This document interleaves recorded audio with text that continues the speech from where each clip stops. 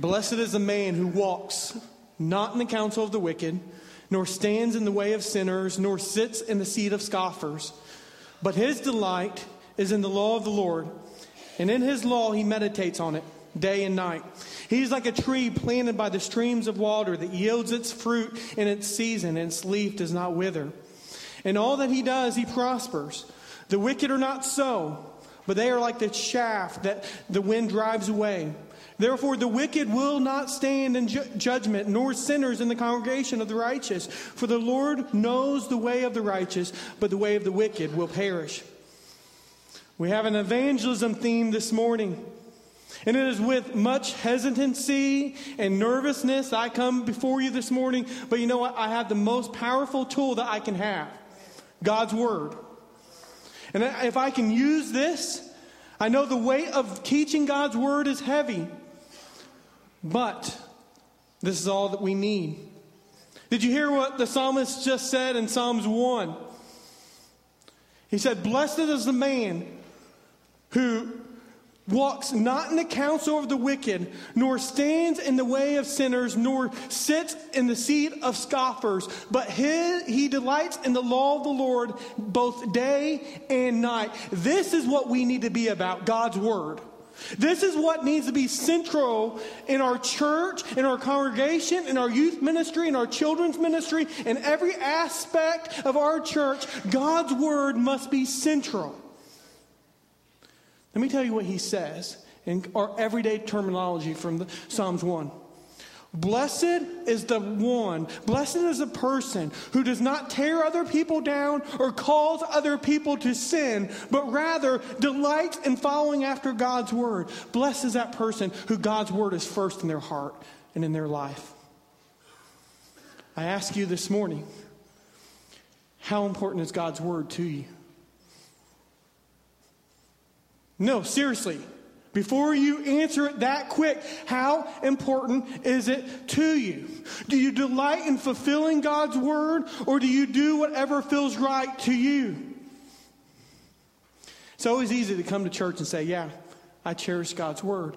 But a lot of times when we examine our own hearts and our own lives, what we find out is that we only like the parts of God's Word that make us feel good.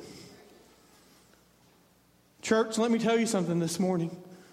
God is not in the business of making us feel good.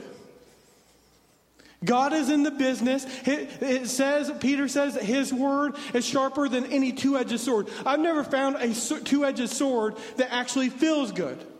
It hurts. So as we unpack this study this morning about Nathanael and Philip, and our need to spread the gospel, our need to share the gospel, I pray that it would be very clear in God's Word this morning of our responsibility to share the gospel. And you know what? If we truly cherish His Word, like Psalms 1 says, we will obey His Word. If you have your Bibles, and I pray that you do, please turn with me to the book of John, the first chapter. The book of John, the first chapter, starting with verse 43. This is what the Apostle John writes under the inspiration of our Lord Jesus Christ and our Holy Spirit. He says, the next day, Jesus decided to go to Galilee. So this is the day after he called his first disciples. He goes to Galilee. He found Philip and said to him, "Follow me." Now Philip was from Bethsaida, the city of Andrew and Peter. Philip found Nathanael and said to him, "We have found him of whom Moses in the law and also the prophets wrote, Jesus of Nazareth, the son of Joseph." Nathanael said to him, "Can anything good come from Nazareth?" Philip said to him, "Come and see." Jesus saw Nathanael coming toward him and said of him, "Behold, an Israelite indeed, in whom there is no deceit." Nathanael said to him, "How do you know me?" Jesus answered him, "Before Philip called you, when you were under the fig tree, I saw you." Nathanael answered, "Rabbi, you are the Son of God, you are the King of Israel." Jesus answered him, "Because I said to you, I saw you under the fig tree, do you believe you will see greater things than these?" He said to him, "Truly, truly, I say to you, you will see heaven open and the angels of God ascending and descending on the Son of Man." The first point I want us to see this morning from God's Word is our mission is the proclamation of the gospel for the glory of God. We are called to proclaim the good news of Jesus Christ so that God is honored, so that God is glorified. Look at verses 43 and 44 here. This interaction between Jesus and Philip. Now realize this is the first interaction that we see where Jesus is calling someone to him to follow him. Before now, John's introducing Jesus. This is the first time Jesus comes. The next day, Jesus goes to Galilee. He found Philip and said to him, "Follow me." Now Philip was from Bethsaida, the city of Andrew and Peter.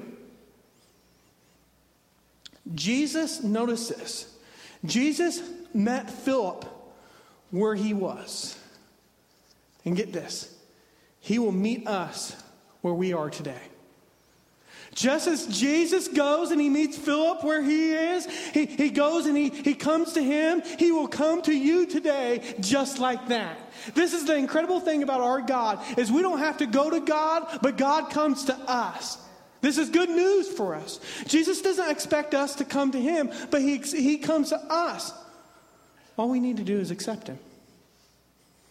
It's just like Jesus says in John chapter 6, verse 44, he says, "No one can come to me unless the Father who sent me draws him, and I will raise him up on the last day." So what does this mean for us? How does this change us? How does it impact us? In our evangelism, we must meet people where they are. And we need to constantly be reminded of this. We must meet people where they are. Because what tends to happen is we go with our evangelism tool, we go with our Bible, and we start thumping people over the head with their Bible. And then what happens? Nothing good comes out of that. We go to the dirty places. We go to the hard places. We go to the places that make us feel uncomfortable, and we introduce them to our King of Kings. We introduce them to Jesus. We need the gospel, and we need to share the gospel. This is the call in all of our lives. And the bottom line is the vast majority of Americans today and people all around this world are not attending church. And the reason they are not attending church is because they don't know Jesus. So the church, since they're not coming to the church needs to come to them.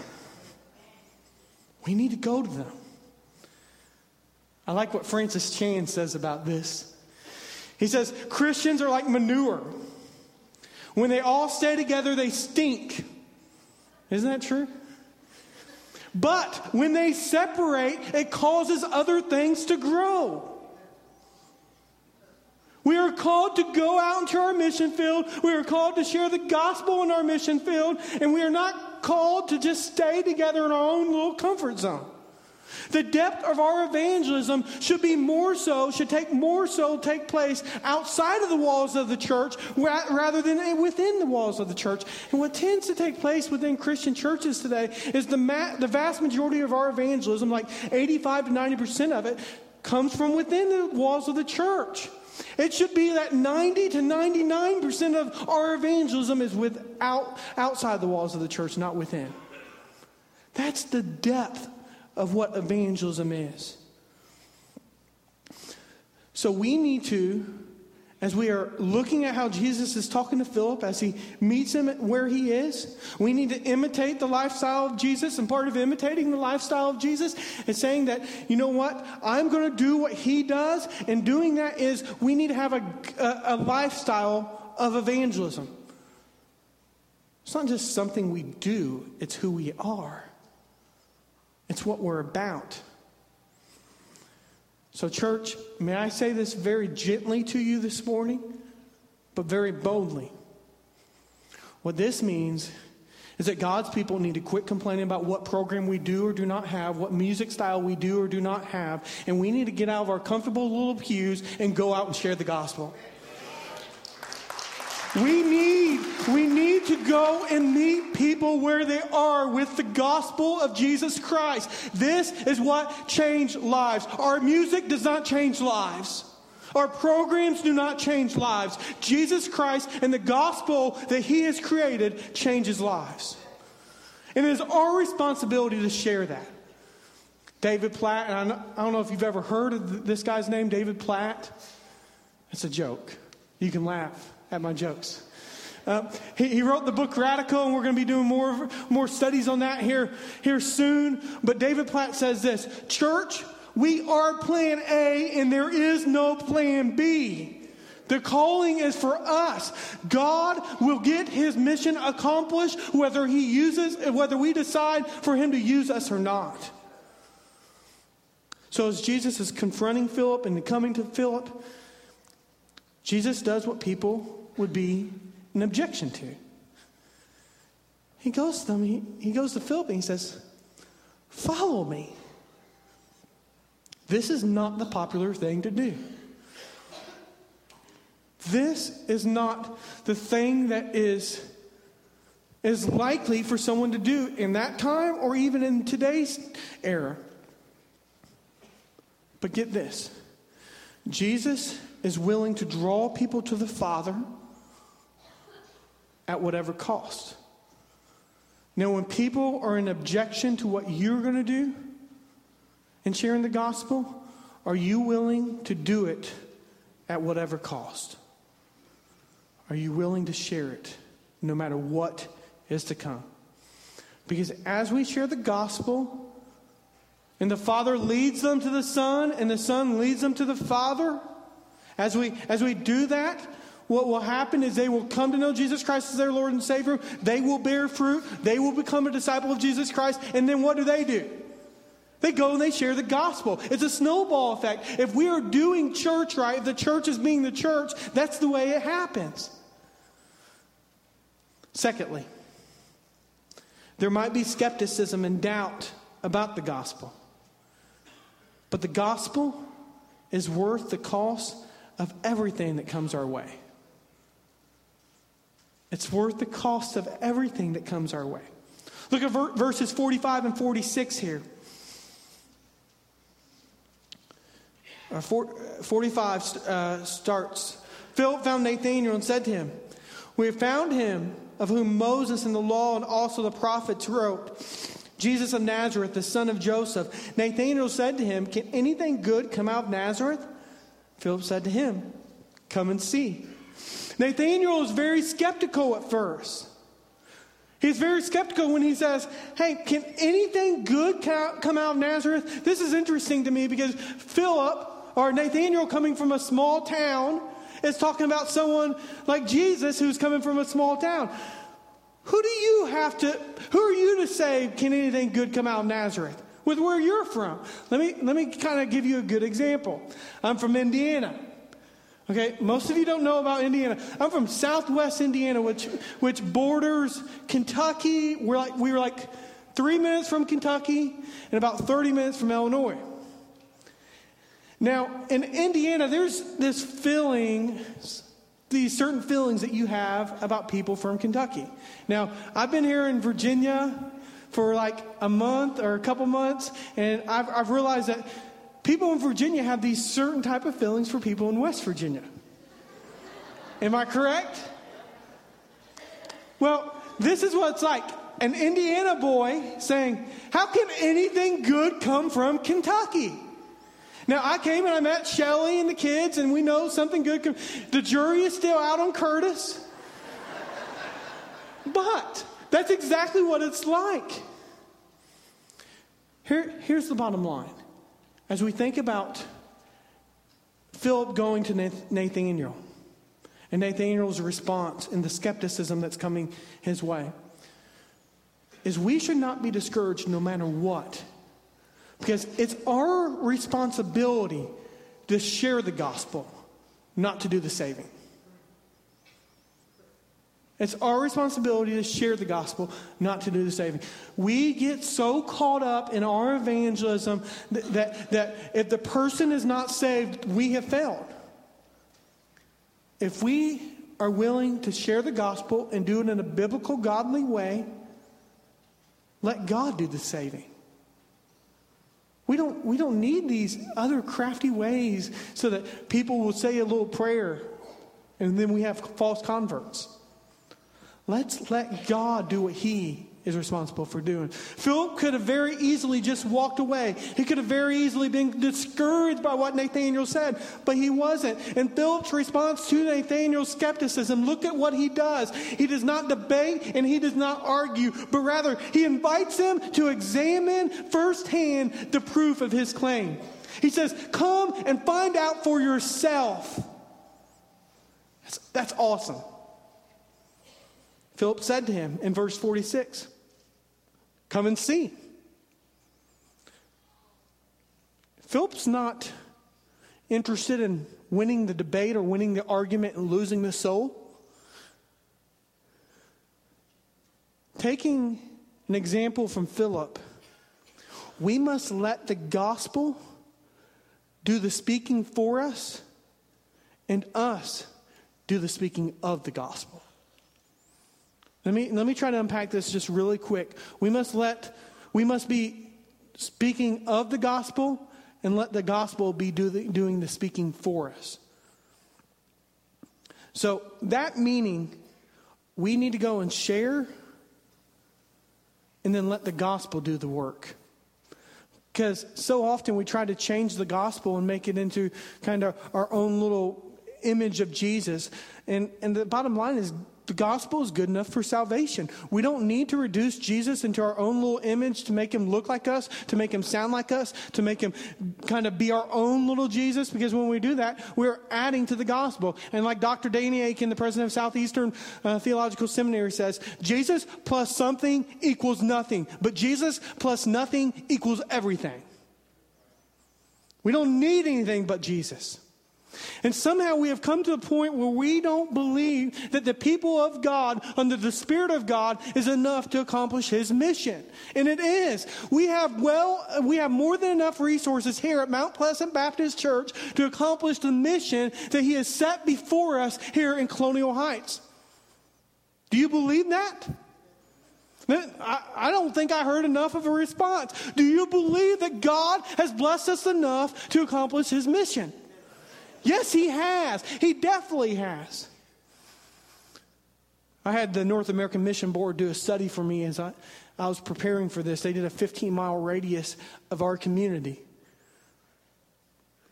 There are over 80,000 people in a 15-mile radius of Colonial Heights. And about 50,000 of them are not attending church on a regular basis on Sunday mornings.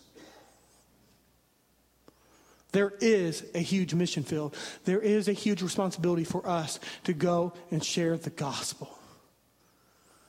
Are we willing to do it? We need to do like Philip and show the lost people in our community Jesus. Just think about this. Just 2 verses earlier, Philip is being introduced to Jesus. And then he goes and he shares. Many of us have been Christians for 15 years and have never shared with one single person. God is calling you today to repentance. Calling you to ask for forgiveness for that lack of obedience to him.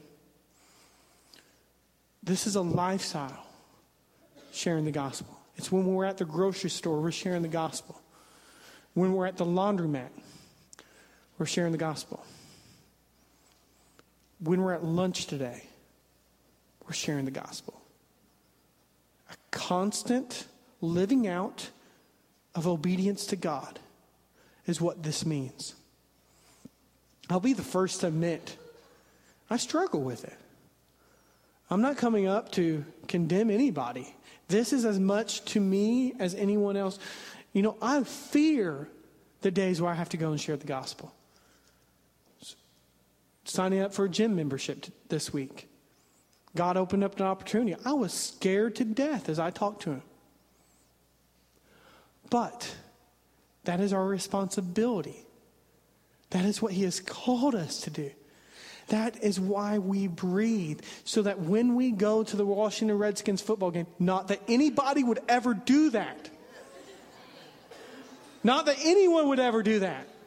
But when we go to like something like that, we are looking for opportunities to share the good news of Jesus Christ.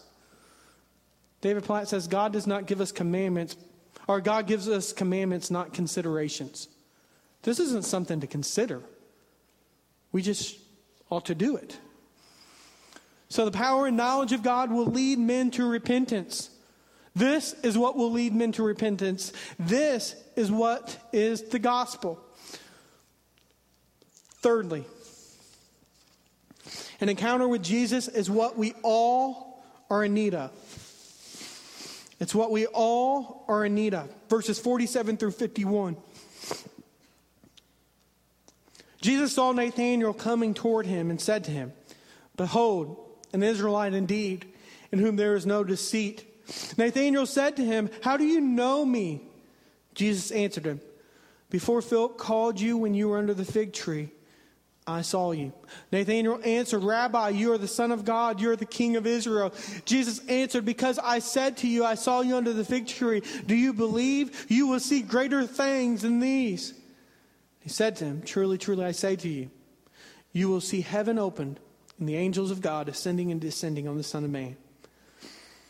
Once Nathanael encounters Jesus, he gives his life over to him. We just need to introduce Jesus. People just need to encounter Jesus. Because here's the thing, don't we all need Jesus daily?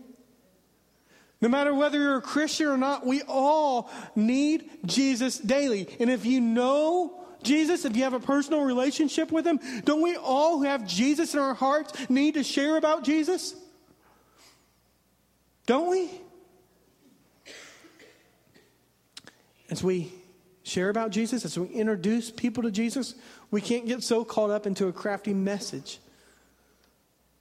We just share about Jesus.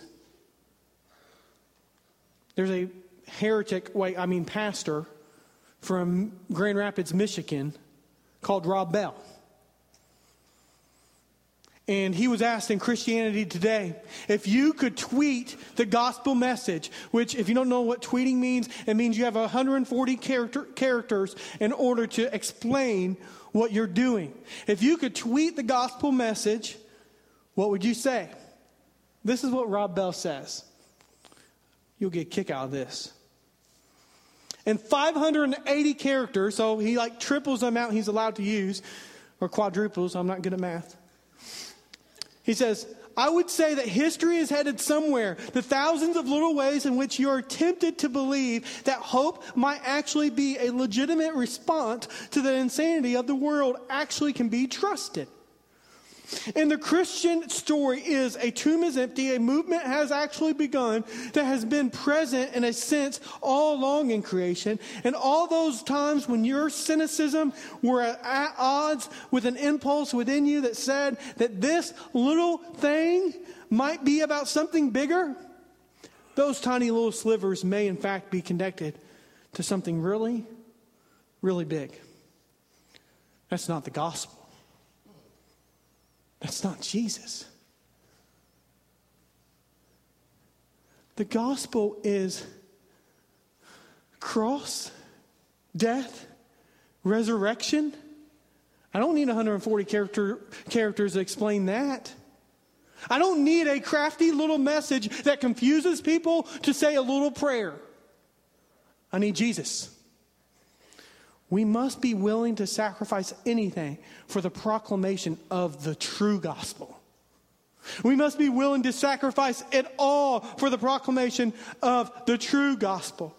This might mean that we need to stop wasting our money on getting bigger houses, nicer cars, and a bigger retirement investment so that we can live our comfortable little lives. This might mean we sacrifice it all. There's a little insert you have in your bulletin on the back of your notes. It's an insert from a book by John Piper. There have been 4 books that have changed my ministry drastically. One being Radical by David Platt, 2 being Crazy Love by Francis Chan. I encourage you to read all 4 of these. 3 being Desiring God by John Piper. 4th being Don't Waste Your Life by John Piper. Look at what John Piper says about this. An American tragedy, how to not finish one's life. I will tell you what a tragedy is. I will show you how to waste your life. Consider a story from the February 1998 edition of Reader's Digest, which tells about a couple who took early retirement from their jobs in the Northeast 5 years ago when he was 59 and she was 51. Now they live in Punta Gorda, Florida, where they cruise on their 30-foot trawler, play softball, and collect shells. At first, when I read it, I thought it might be a joke, a spoof on the American dream, but it wasn't. Tragically, this was a dream. Come to the end of your life, your one and only precious life, God-given life, and let the last great work of your life, before you give an account before your Creator, be this: playing softball and collecting shells. Picture them before Christ at the great day of judgment. Look, Lord, see my shells? That is a tragedy. And the people today are spending billions of dollars to persuade you to embrace this tragic dream. Over against that, I put my protest. Don't buy it. Don't waste your life. I like the next section too. In April 2000, Ruby Ellison and Laura Edwards were killed in Cameroon, West Africa. Ruby was over 80, single all her life. She poured it out for one great thing: to make Jesus Christ known among the unreached, the poor, and the sick. Laura was a widow, a medical doctor pushing 80 years old and serving at Ruby's side in Cameroon. The brakes failed, the car went over a cliff, and they were both killed instantly. I asked my congregation, was that a tragedy? 2 lives driven by one great passion, namely to be spent in unheralded service to the perishing poor for the glory of Jesus Christ, even 2 decades after most of their American counterparts had retired and thrown away their lives on trifles. No, this isn't a tragedy. This is the glory. This is a glory. These lives were not wasted, and these lives were not lost. Whoever loses his life for my sake of the gospel will save it. I ask you, are you wasting your life? Are you doing whatever it takes, whatever it costs, to share the gospel? Because sacrificing everything so that the gospel can be proclaimed might mean we need to work a few more years or have a few less stuff and focus on actually what matters for eternity.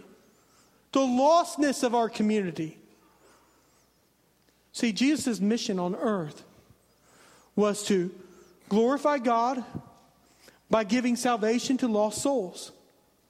This is what he is called to do. He comes to earth, he glorifies God, and as he glorifies God, he saves lost souls.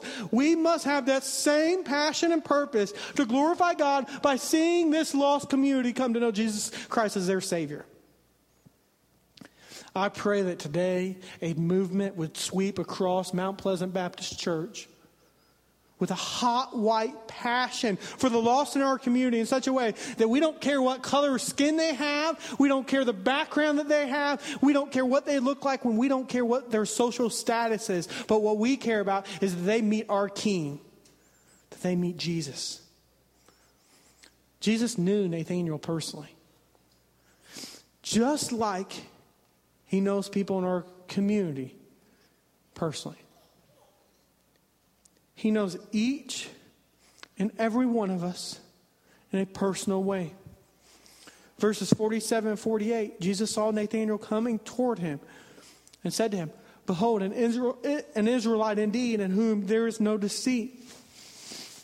Nathanael said to him, "Before Philip called you, when you were under the fig tree, I saw you." Jesus speaking to Nathanael, "Before Philip called you, when you were under that fig tree, I saw you." Jesus knows every single detail about your life. He knew every single detail about Nathanael's life. He had never met Nathanael before. Nathanael had never met him before. But Jesus knows him personally. And Jesus knows you personally. You know, this is scary. Because he knows us so personal that there isn't anything that we can hide from him. Hey, I would have had the same type of response Nathaniel had. How do you know me? Wouldn't that be a little bit freaky, someone knowing where you have been without them actually being there? Have you ever gotten a phone call on your cell phone, like when you're at the gas station and someone silly would be like, hey, I like that red shirt you're wearing. You're like, dude, where are you? It's like, I know you're somewhere. I know you see me, but I can't find you. You know, this isn't the exact same type of thing, but Jesus was actually there. He saw exactly what was going on. And you know what? Jesus sees everything that's in our hearts and everything that is in our lives.